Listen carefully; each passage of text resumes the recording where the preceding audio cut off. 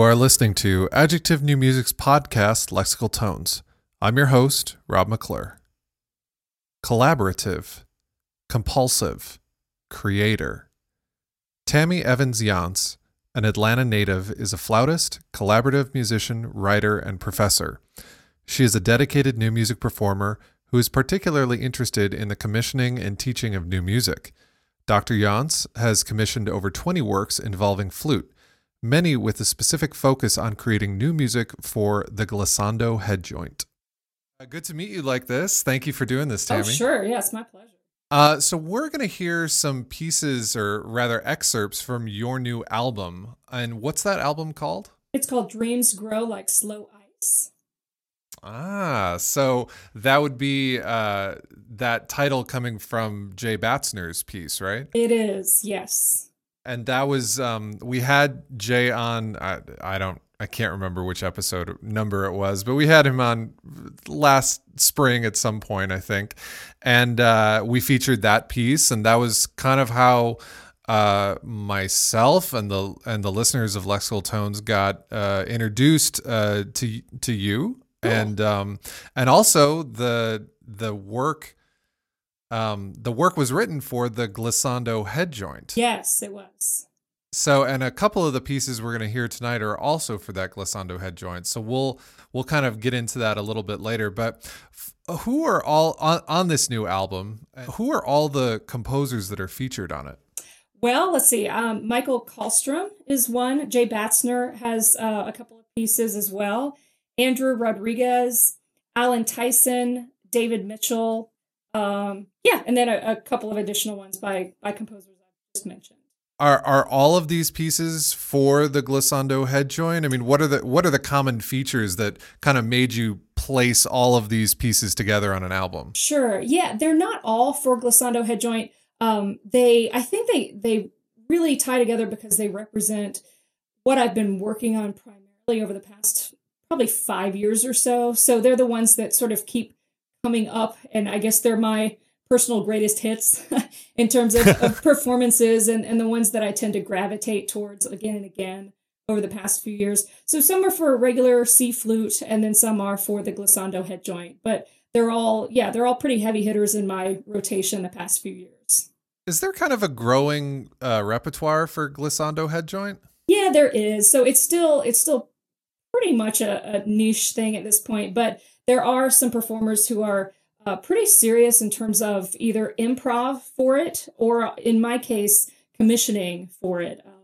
And so, yeah, you run into people and you kind of share the repertoire that you've been working on and swap ideas. But I wouldn't say it's mainstream at this point, but there are some people. So the first piece we're going to kind of take a look at through the lens of that glissando head joint is another piece by Jay Batzner called Firewalk. Sure. And we're going to hear the beginning of this and also the end of it. So when Jay was on the podcast, he kind of explained a little bit about how the glissando head joint works. But, I mean, you're the expert. So how does it work? Sure. Well, it looks a lot like a regular head joint, except there's an extension that's basically a carrier tube. And so the lip plate then can slide. It's mobile, so it can slide along the carrier tube. And you do that with just these two metal sort of bracket extensions on either side of the lip plate. So you really can get a true glissando that way. And it also extends the lower range of the flute and can result in some really interesting timbre changes, just depending on what note you're actually fingering on the keys. So it's got a lot of possibilities for just some really interesting sounds. So the head joint actually moves kind of in a horizontal motion, is that right? Right. Just yeah. basically just making the end of the flute that much longer. Right. Yeah. And so if you play it with the head joint, the lip plate all the way to the right, which is called, home position, then it sounds just like a regular C flute, and you can do anything with it that you can with a standard flute. But then as you sort of slide that mobile lip plate to the left, you're going to get those glissando sounds. Yeah. And then how much lower does it extend the range of the flute? Or It I guess like what are the outer limits of how far you can glissando? Sure, it's going to be different depending on what note you're fingering to the on the keys, right? Mm-hmm. Because the length of the air column. So it could be just a half step extension, or it could be a step and a half, or anywhere between those. Again, just depending on what note you're playing. But in Right. terms of the lowest note, it goes down to a low A. So it extends the Okay. flute from a low B to an A. Okay. And then naturally if you're higher up on the if you're fingering a higher note on the flute, that those what is it like an inch or a couple of inches that you're actually moving the head joint? Sure, yeah, it's a couple. Mm-hmm. Yeah, so that will necessarily be a bigger interval in the higher range, right? Yeah, well, and some of it has to do with just the fingerings, though, because sometimes you're going to run into places where you can't actually extend it all the way down to the lower Uh-huh. end of the carrier tube. It kind of depends. Like there's certain notes that you're gonna they're gonna cut out midway, and so you can use some Mm, alternate fingerings if you're going for the particular timbre of that extension, or you just know that you hit a wall at a certain point, and you just kind of learn where those right. are. So, how did you become interested in working with the glissando flute? Well, I think the first place I saw it was one of these flute conferences. You know, we're sort of clannish folks, and we have lots and lots of festivals and Hmm. conferences, and we get a lot of vendors at those. And so there's one vendor in Michigan who sells them. And so I just thought, well, this is kind of cool. And I was pretty firmly into the new music universe at that point, and chatted with composers over Twitter. That's kind of where I meet a lot of folks. And one of those was Jay. And I had played some of his music before that. And he said, I'd be interested in writing a piece for it. And I said, all right, well, you write it. I'll get the head joint. I think I'll get enough use out of it to make it worth my while. And that's kind of how it started. So, was Jay's piece the first piece that you played for this? Yes. Hmm. And that is the earlier piece that we had on the previous episode, the dreams grow like slow ice, right? Right. Yeah. So I think we started talking about that in 2012, and it was premiered in 2013. Okay. And then the piece that we're going to hear next, Firewalk, that was just the next year. So he kind of wrote two pieces for glissando flute almost back to back. Yeah, and he's written one since that then. So Oh man. let's see, earlier this year, yeah, it's a big 3 movement piece for glissando flute and concert band. It's amazing. It's based on Guns N' Roses songs. So it's pretty awesome. I get to be Slash, which is, I mean, everyone's You do dream, get to be a right? Slash. Are you going Yeah. to wear the hat and everything? Or? Yeah, I need a big wig. But Yeah. yeah. So that was a really awesome piece that I premiered earlier this year. So yeah, he's been a good sport with the glissando head joint. Now you will have played three different pieces by Jay. So what are the features of this piece? But I guess more broadly, what is it that Jay does really well for this flute that you guys keep coming back to each other? That's a really good question. I think he knows how it works. He's Hmm. taken the time, and I haven't really talked to him about how much time he had to spend figuring this out, but it's just all really natural. It works really well. He doesn't really write anything that I kind of frown at or say, I just don't think that's going to work. It's all really idiomatic for this new flute, basically. And Hmm. then it just sounds really cool too. So the combination of just the idiomatic nature and the fact that it's just good music makes him a really good composer to work with.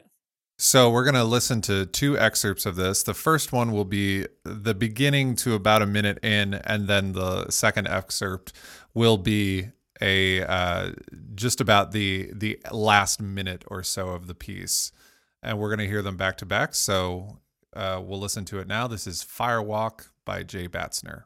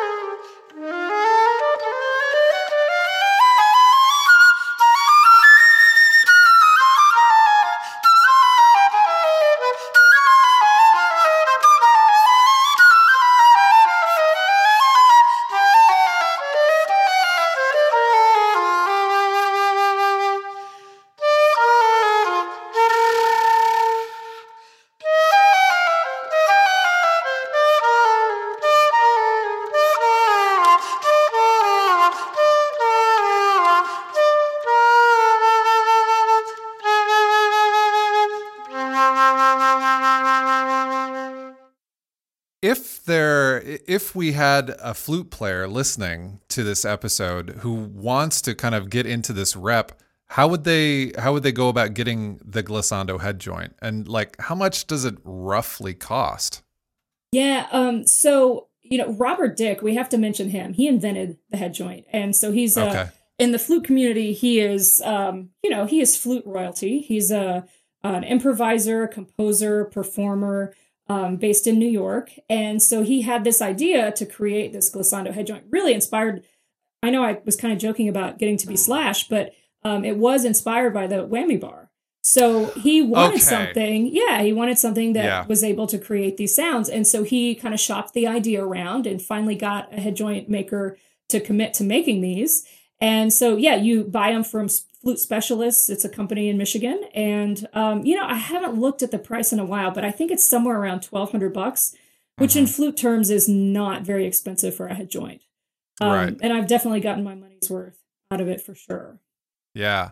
I mean, like the whole time when I was listening to these pieces, and I think it came up when I was talking to Jay in his episode, whammy bar was like how I was kind of understanding how not only, because in the next piece we'll listen to by Andrew Rodriguez, it almost seems like that was his kind of idea, like taking a repeated figure and then just like slowly glissando, slowly glissing it down, almost in the style of like, what I immediately am drawn to about that, or what I think about when I think about that technique is just Jimi Hendrix. Just doing that, those meedlies up on the high strings and then just going way, way down. So that's cool. All right. Well, that makes sense. And it kind of is that kind of the, when you're not just glissandoing just a single note, when you are basically taking a passage and then drawing it down and up, is that the kind of notation that people have used to kind of signify that? Yes. So there is, of course, the necessity to come up with some fairly consistent notation. And so some of that, is just being able to notate over the top of however many measures of material that you do slide from, home position all the way out as far as it'll extend. Or, sometimes even, a lot of times people say, well, this is just like a trombone slide.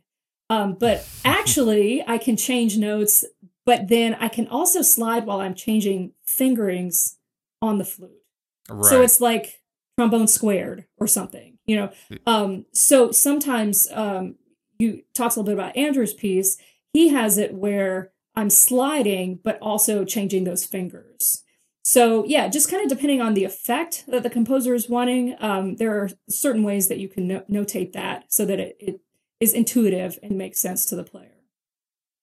So when composers are writing for this instrument and for you, what kinds of things do they kind of have to think about differently? Well, Robert Dick has provided some fingering charts, which are really handy because they're going to show, I mentioned before, where sometimes the note just cuts out midway through the carrier tube. So those are indicated. So just kind of knowing, if that note needs to be for some sort of timbre reason to be played with a certain fingering, where that's going to cut out, or maybe what some alternate fingerings would be. So those would be some limitations that are slightly different from the standard flute.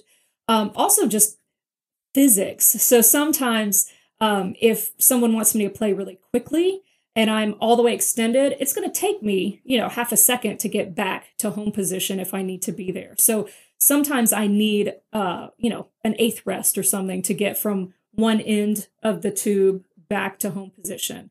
So that's something that you also don't really have to think so much about with standard. So some of those just little practicalities are things that composers should be aware of. But usually, when I'm working with a composer, we usually have sort of an intro Skype session just where I kind of noodle around a little bit and they see how it works. And then oftentimes we kind of just touch base a few times throughout the process just to go over some things where they might have questions about the practicality of something. Mm-hmm. I mean, it seems one thing that I think is featured really prominently in Andrew's piece, the one we're going to listen to next, is the kind of starting on, I mean, you can glissando pretty much both ways, but if you're going from kind of a lower note to the higher note, you really do have to be fingering the higher note and then, go all the way out and then come back to the home position. Is that correct? Yes, it is. So I do have to sit down before I play a piece and just come up with the strategy of it, really. So yeah, I have to figure out where I'm starting. And then, sometimes composers want a note that's somewhere in between the starting note and it being fully extended. So at that point, I have just a little, I guess, a notation system for myself where I say, well, it's, a third of the way out or halfway out or something like that. And then I just have to use my ears.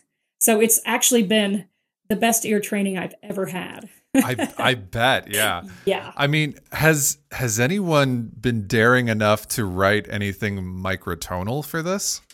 Yes. There are a few of those. So there's one that I'm kind of looking at now that is microtonal, and I haven't performed it yet, so I'm still kind of in the learning stages, but you just kind of, again, you get an ear for it and you kind of get a feel for how far it's extended.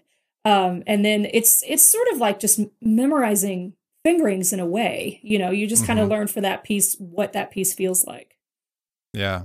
How did you get connected with Andrew Rodriguez and kind of who is he?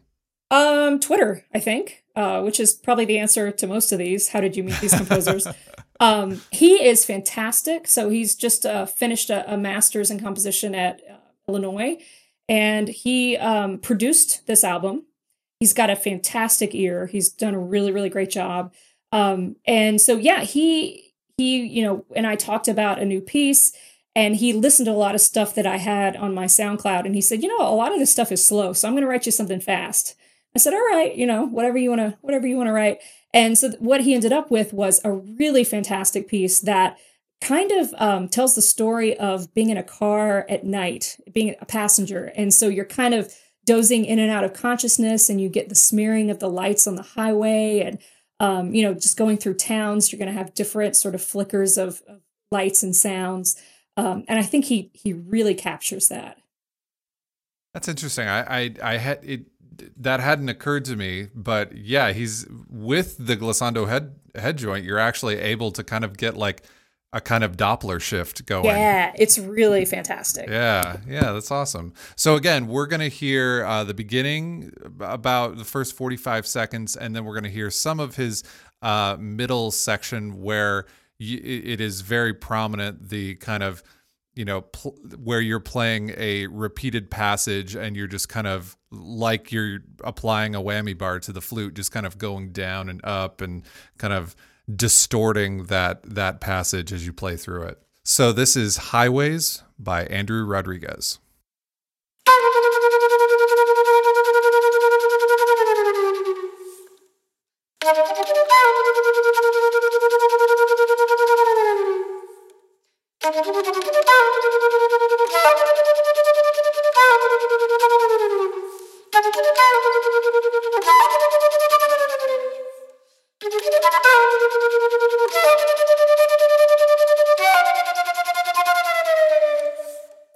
Thank you.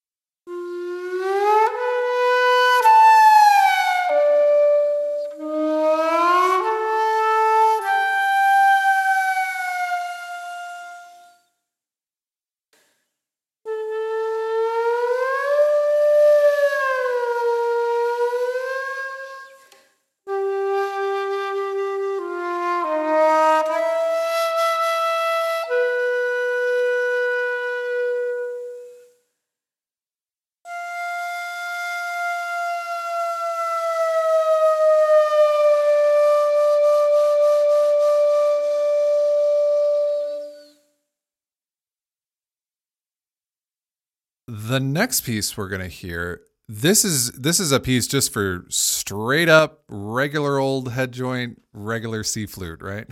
Yes. And this is Alan Tyson's piece, Commendo Spiritum Meum.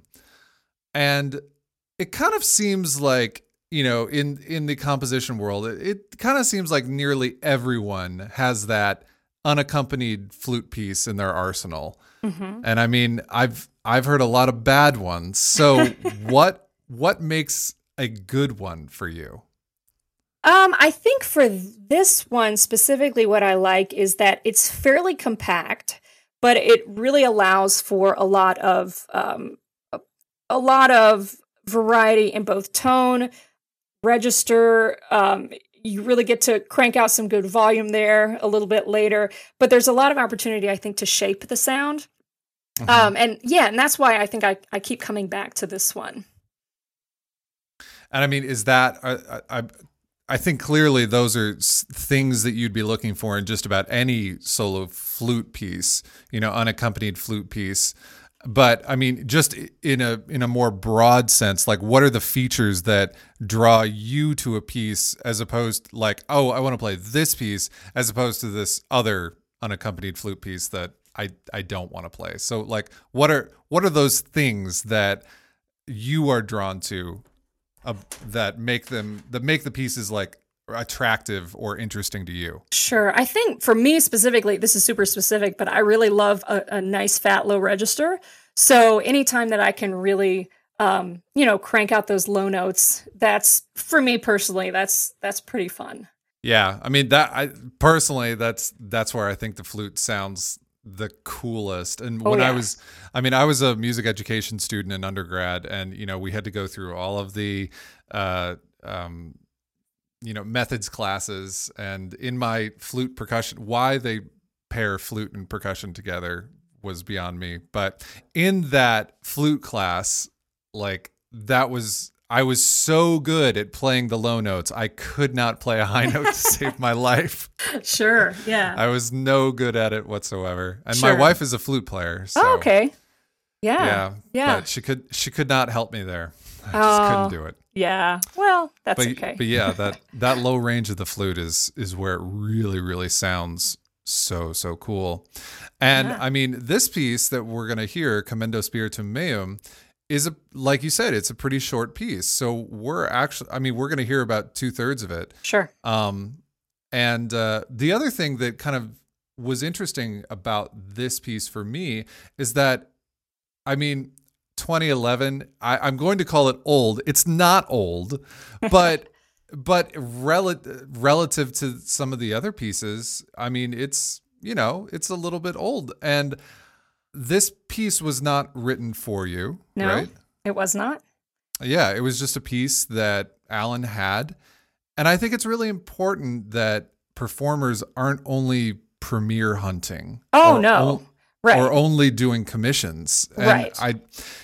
So like there's so much music out there that, and a lot of it's just going into that kind of one performance graveyard. Mm-hmm. So, I really appreciate when performers will take on a piece, even if it wasn't written for them, or even if it's already been performed several times or whatever. So I think it's really, I think it's really cool that you're, recording and still still putting this out there. Oh, sure. Yeah. Oh, yeah. Of course, commissioning is a big part of what I do, but I mean, for example, Jay's piece, Dreams Grow Like Slow Ice, I think I've played it 15 times now on 3 continents. So yeah, I mean, I'm not one of those performers, I guess, who is just chasing premieres, because I think sometimes the second performance is more important than the first. But yeah, Alan and I are friends, and he said, "Hey, I've got this piece," and I really liked it. And again, I just kept reaching for it for different performances, and it speaks to me. It's got a lot of great features. So yeah, it doesn't have to be written for me to enjoy it and play it a bunch. So yeah.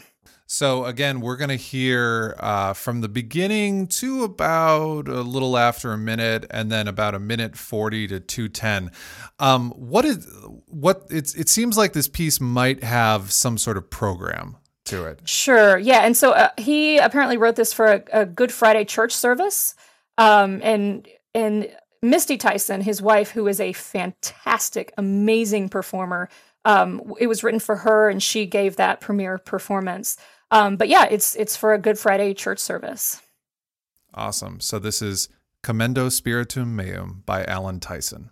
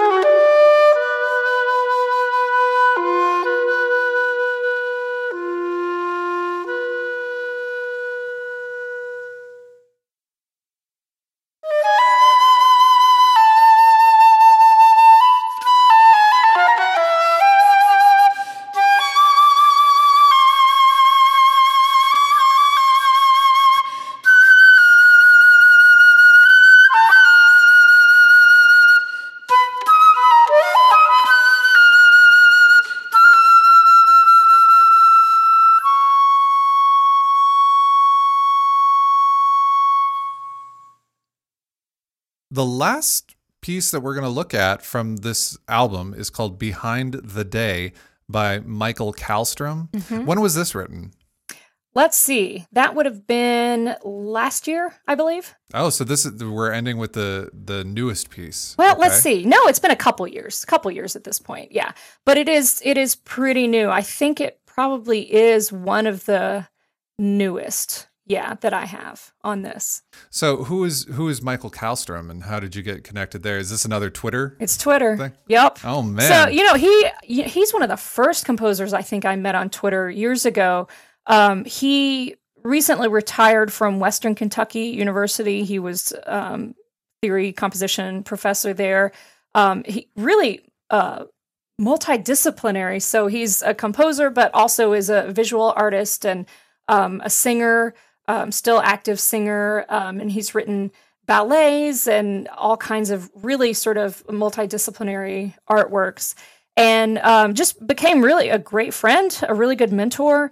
And one of the first, I guess he's kind of was when I was making my final commitment to new music. That was one of the people who seemed to be around when I was sort of deciding that's where I wanted to be, and just sent me one of his pieces, another one on this album, actually. And so since then has written me several pieces, and written several pieces for me and then the flute professor at Western Kentucky, Heidi Alvarez. So we've played several works that he's written for the two of us specifically. So just a good friend all around. And what is the kind of story behind this piece? I mean, what does Behind the Day mean? Well, he writes poetry, and so oftentimes his music is based on poetry that he's written. So I can read the short poem that it's based on. Sure, that'd be great. Yeah. Behind the day, blue clouds of smoke drift, shades of dark and light lurk behind the scenes, a layered scrim of what has been and what must be, a textured depth of infinity. And that's an original poem by Michael Kallstrom, which is the basis of this piece. What are we going to hear in the excerpts you chose? Well, I think the examples that I chose really kind of define his music for me. So when I hear one of his melodies or hear one of his pieces, I can really spot it right away. It's really vocal in style, which I imagine is partly due to the fact that he's a singer.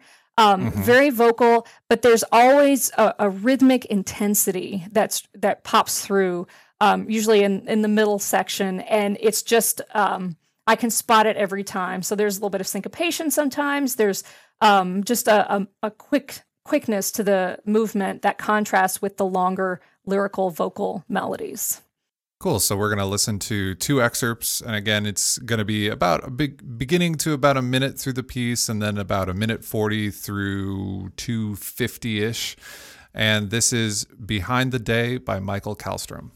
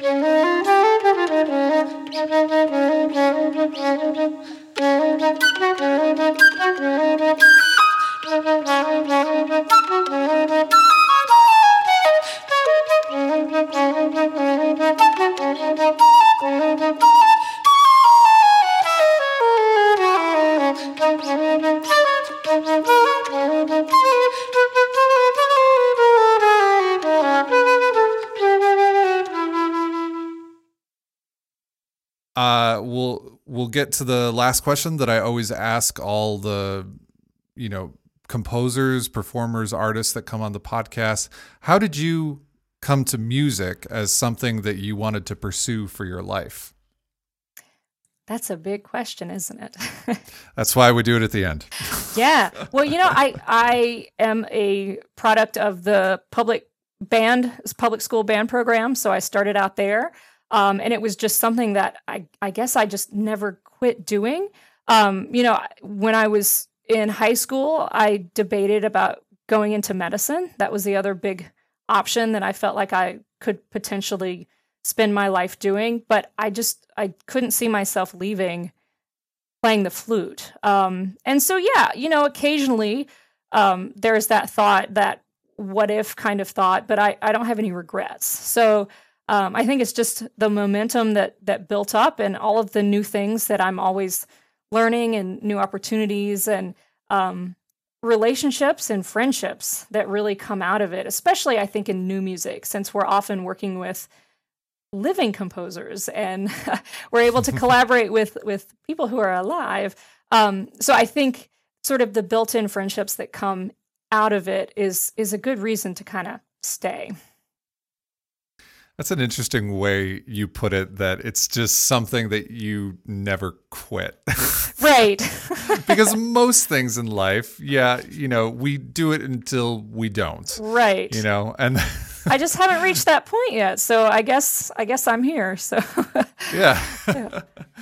So when does this album is already out, so where can people go and find it? We're just finalizing all of that this week, actually. So digital downloads, of course. I'll also have physical copies because I kind of like physical media still.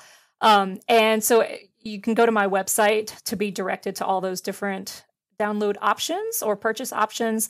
It's TammyEvansYance.com.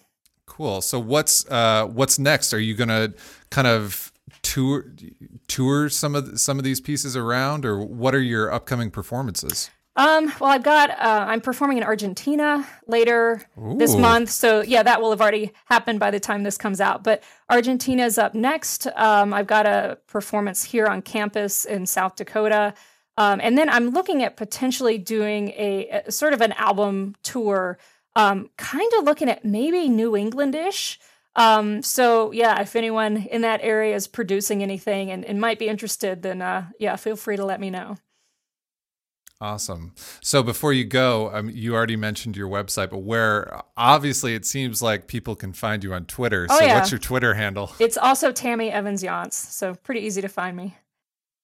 And your website again was tammyevansyance.com, right? Yep, that's it. Cool. Well, thank you so much for doing this. Sure. My pleasure. Thanks for the opportunity. Thanks for listening. As always, if you want to find out more about adjective new music or lexical tones, please go to our website, www.adjectivenewmusic.com.